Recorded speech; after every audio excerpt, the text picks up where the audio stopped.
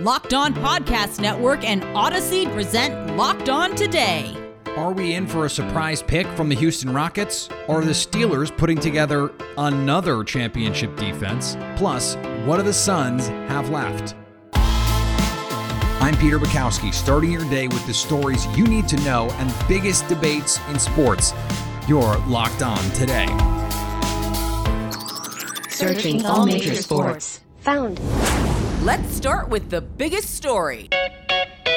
With Cade Cunningham expected to go number 1 overall to the Detroit Pistons, the Houston Rockets hold the cards when it comes to the rest of the 2021 NBA draft. And in the Locked On Podcast Network's Ultimate Mock Draft 2021, Locked On Rockets host Jackson Gatlin had a little bit of an off-the-board take on who the Rockets should go with number 2. Jackson joins me now and explain your thought process here, because Evan Mobley is the number 2 prospect on most people's boards, but that's not where you went with this pick.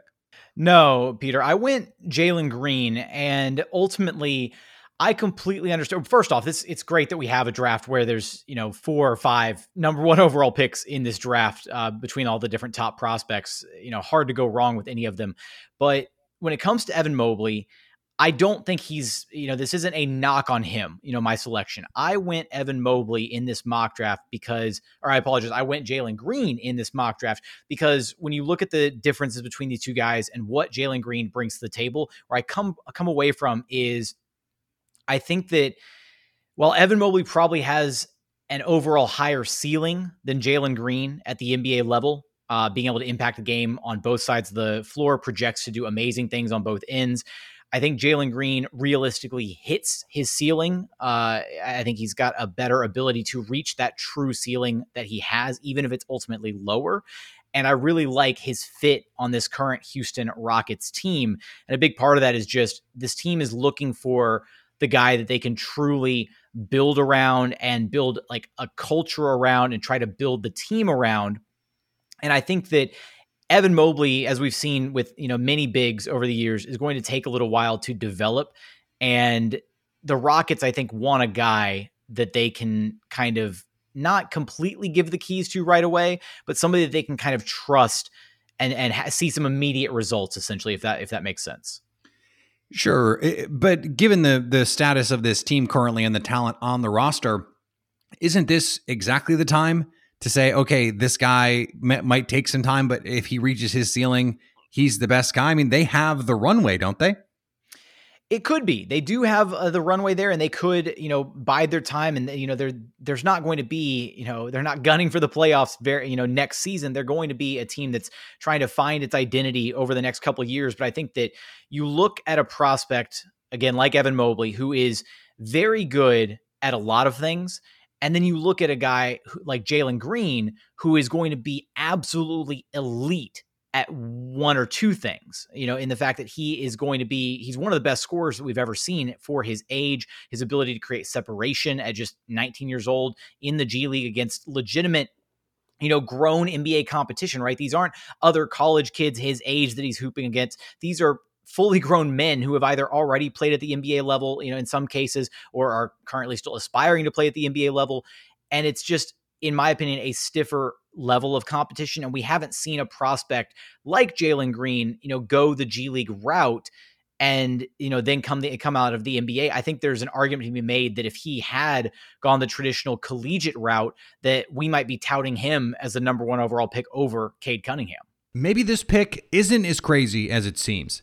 NBA insider Chad Ford had this to say on the Locked On Ultimate Mock Draft 2021. But then there's Jalen Green, who does one thing that is going to be special in the league, and that's score. And he's the sexiest prospect in this draft. He is the guy that's going to garner the YouTube highlights. He's going to be the guy that's going to be making SportsCenter every night. And if you're the Rockets and you're the owner of the Rockets and you have a franchise that is really, a few years ago had James Harden and Chris Paul, and now it is decimated, you want that guy that can excite the fan base and get everybody sort of back in buying tickets and being excited about the Houston Rockets again. And so it's a really difficult pick. To me, Evan Mobley's the better prospect, but you can make the argument that Jalen Green is the guy that lights a fire under a franchise and gets them going. And so, I know there's a big internal debate right now in Houston about which direction do you go? Do you go with the best player available, or do you go with a player that's also going to be great, by the way, but maybe the guy that ends up making the Rockets relevant again? Locked On Today is brought to you in partnership with Odyssey, your new home for music, news, sports, and podcasts. Download the Odyssey app today. Coming up, are the Steelers putting together yet another championship-level defense? That's next. Today's episode is brought to you by Rock Auto. With the ever-increasing numbers of makes and models, it's now impossible for your local chain auto parts store to stock all the parts you need. So why endure often pointless or seemingly intimidating questions and wait while the person behind the counter orders the parts on their computer, choosing the brand their warehouse happens to carry? You have a computer. You have a phone, you have access to rockauto.com at home and in your pocket. So why choose to spend 30%, 50%, even 100% more for the same parts from a chain store or car dealership? Don't get ripped off. Go to the family business serving do-it-yourselfers for over 20 years. Go to rockauto.com right now and see all the parts available for your car or truck and write Locked On in their How Did You Hear About Us box so they know we sent you. Now, here's what you need to be locked on today. Las Vegas Raiders president Mark Badain, instrumental in the team's move from Oakland and a key member of the organization for 30 years, resigned on Monday. The club issued a news release with a statement from owner Mark Davis calling Badain an integral part of the Raiders family, spanning a tenure that saw him advance from a training camp driver to president of the entire organization. In a text message sent to a media member, Badain thanked the organization as he looked ahead to future pursuits. Another team that could possibly be looking to make a move to Las Vegas, the Oakland A's. 8 Oakland City Council members will cast non-binding votes for a proposal around a $12 billion development and ballpark plan this morning. An affirmative vote will simply keep the ambitious project alive, but a dissenting vote, the Athletics say, will kickstart the team's relocation effort. Speaking roughly 22 hours before that crucial vote, A's president said he didn't know what to expect. Nneka Ogwumike and Elizabeth Williams won't be playing for Nigeria in the Olympics after the Court of Arbitration for Sports rejected their appeal. The WNBA players had asked the CAS to grant them a provisional allowance and add them to the roster for the Tokyo Games until a hearing could occur. The pair had been notified last week by FIBA that their petition to play for the African nation had been denied because they played for the U.S. national program for too long. That's what happened last night. Here's what to look for this month on betonline.ag. The NBA draft is less than 3 weeks away, and the first overall pick might be a lock, but you can still bet on it. The betonline.ag lines for the first pick in the NBA draft are Cade Cunningham as a minus 2,500 favorite, Evan Mobley at 10-1, Jalen Green 10-1, same odds as Mobley. So Jackson Gatlin not far off there. Jalen Suggs 14-1 and Jonathan Kuminga at 20-1. For all your NBA finals, MLB, Olympics, and golf lines, betonline.ag has you covered. Sign up today for a free account at betonline.ag and use the promo code LOCKEDON for a 50% welcome bonus. Here is another story you need to know. It is rare that multi-time Pro Bowl pass rushers are on the market this close to training camp, but the Pittsburgh Steelers able to backfill a crucial spot at outside linebacker, bringing in longtime Chargers monster Melvin Ingram. Joining me now from Locked On Steelers, Chris Carter. And Chris, I understand that Ingram is coming off a season in which he didn't record a sack, his lowest number of QB hits since 2014 when the Chargers were back in San Diego. But it still seems to me that he should have been on a roster a long time ago, him and Justin Houston. Why do you think it took this long for him to land, and what does he bring to Pittsburgh? Well, the first thing you got to acknowledge here, Peter, is that it's still the impact of the pandemic and people wondering what they can get. I mean, there's no question that people have probably tried to get Melvin Ingram. And maybe earlier in the offseason, in the free agency process, he thought, hey, I can get more for this. But then as more guys signed and, contracts were seen, I think him players like him and Justin Houston, who is still unsigned, they were wondering what they could get. And then they were wondering, all right, well, what team is going to best set me up for this season, and maybe, my last chance to get a big contract or a big single year deal next year, because remember, next year the salary cap's booming. So, they want to kind of be in a position where next year everyone still looks at these two 32-year-old pass rushers like they're for real. The same thing goes with Olivier Vernon. He's still out there in free agency. So I think that plays a huge role in all of the calculations here. But this is a huge get for Pittsburgh. There's no doubt about it. This was my top concern for them going into the offseason was, when they couldn't re-sign Bud Dupree because he was signed to a super deal with the Tennessee Titans. They needed a third edge rusher because Cassius Marsh and Quincy Roche, their 6th round draft pick rookie out of Miami, those two were not going to be the ones you wanted to bank on if anything happened to TJ Watt or Alex Highsmith. But now you have Melvin Ingram, and this guy is coming in, like you said, 3-time Pro Bowler. Now he did miss, I think, 9 games last season. Mm-hmm. That might have also scared people away from trying to sign him. But Jason La Canfora just coming out of not too long ago before we recorded this, saying it was a 1-year, $4 million deal. That's a steal, Peter. I mean, to get an edge rusher who now is going to be in that rotation of the starters. Some people are going to say, "Oh, he'll start right away." I think people underestimate how well Alex Highsmith progressed last year. I'm not sure if he will be the actual starter, but there's going to be a healthy rotation getting that young 2nd-year, 3rd-round draft pick edge rusher in with Melvin Ingram and TJ Watt up front. But now the Steelers, who have led the league in sacks for 4 straight years, they've put themselves in a position where they could lead it for a 5th straight year, because don't forget TJ Watt, arguably the best edge rusher in football, and they got 2 of the top 10 interior defensive linemen in football, Cam Hayward and Stephon Tuitt. They're going to be bringing it yet again this year. What do the Suns have left? Our cue of the day is next. Today's episode is brought to you by Built Bar. Did you know that Built Bar has so many delicious flavors? This is the protein bar that tastes like a candy bar, the best tasting protein bar ever, and it's no wonder. With flavors like double chocolate, salted caramel, cookies and cream, German chocolate. I had cherry barcia the other day, and I'm not a big fruit and chocolate guy. Oh my goodness. It's so good. It is so good. And they're all high in protein, high in fiber, low in net carbs, low in sugar. Built Bar is the official protein bar of the U.S. track and field team. Pretty cool. And right now, when you go to Built.com, use the promo code LOCKED15 to get 15% off your order. How about that? Use the promo code LOCKED15 to get 15% off at Built.com. Agree or disagree? This is the cue of the day.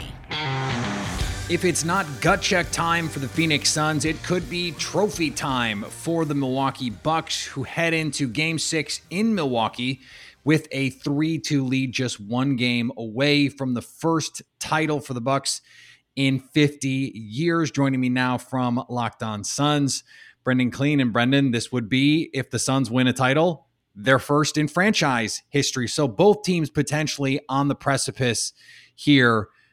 We've talked about moves, counter moves, counters to the counters. What do the Suns have left to try and stay alive in this finals?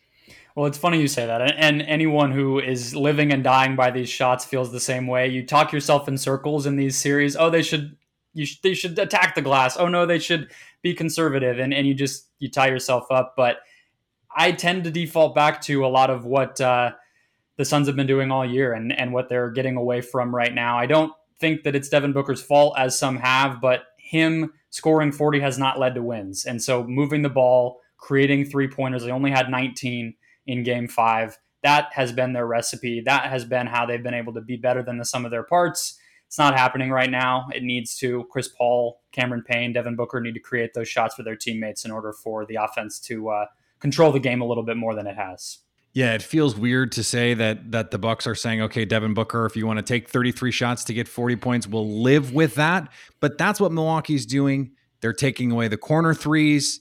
They're not letting the Suns get into the paint, which is something Phoenix already not great at. So offensively, you mentioned moving the ball, that kind of stuff. It is something that we saw Phoenix do all year. But with Chris Paul looking like he's not 100%, what is it? Just, hey, Chris Paul has to be better, or do they have some sort of answer that they can go to?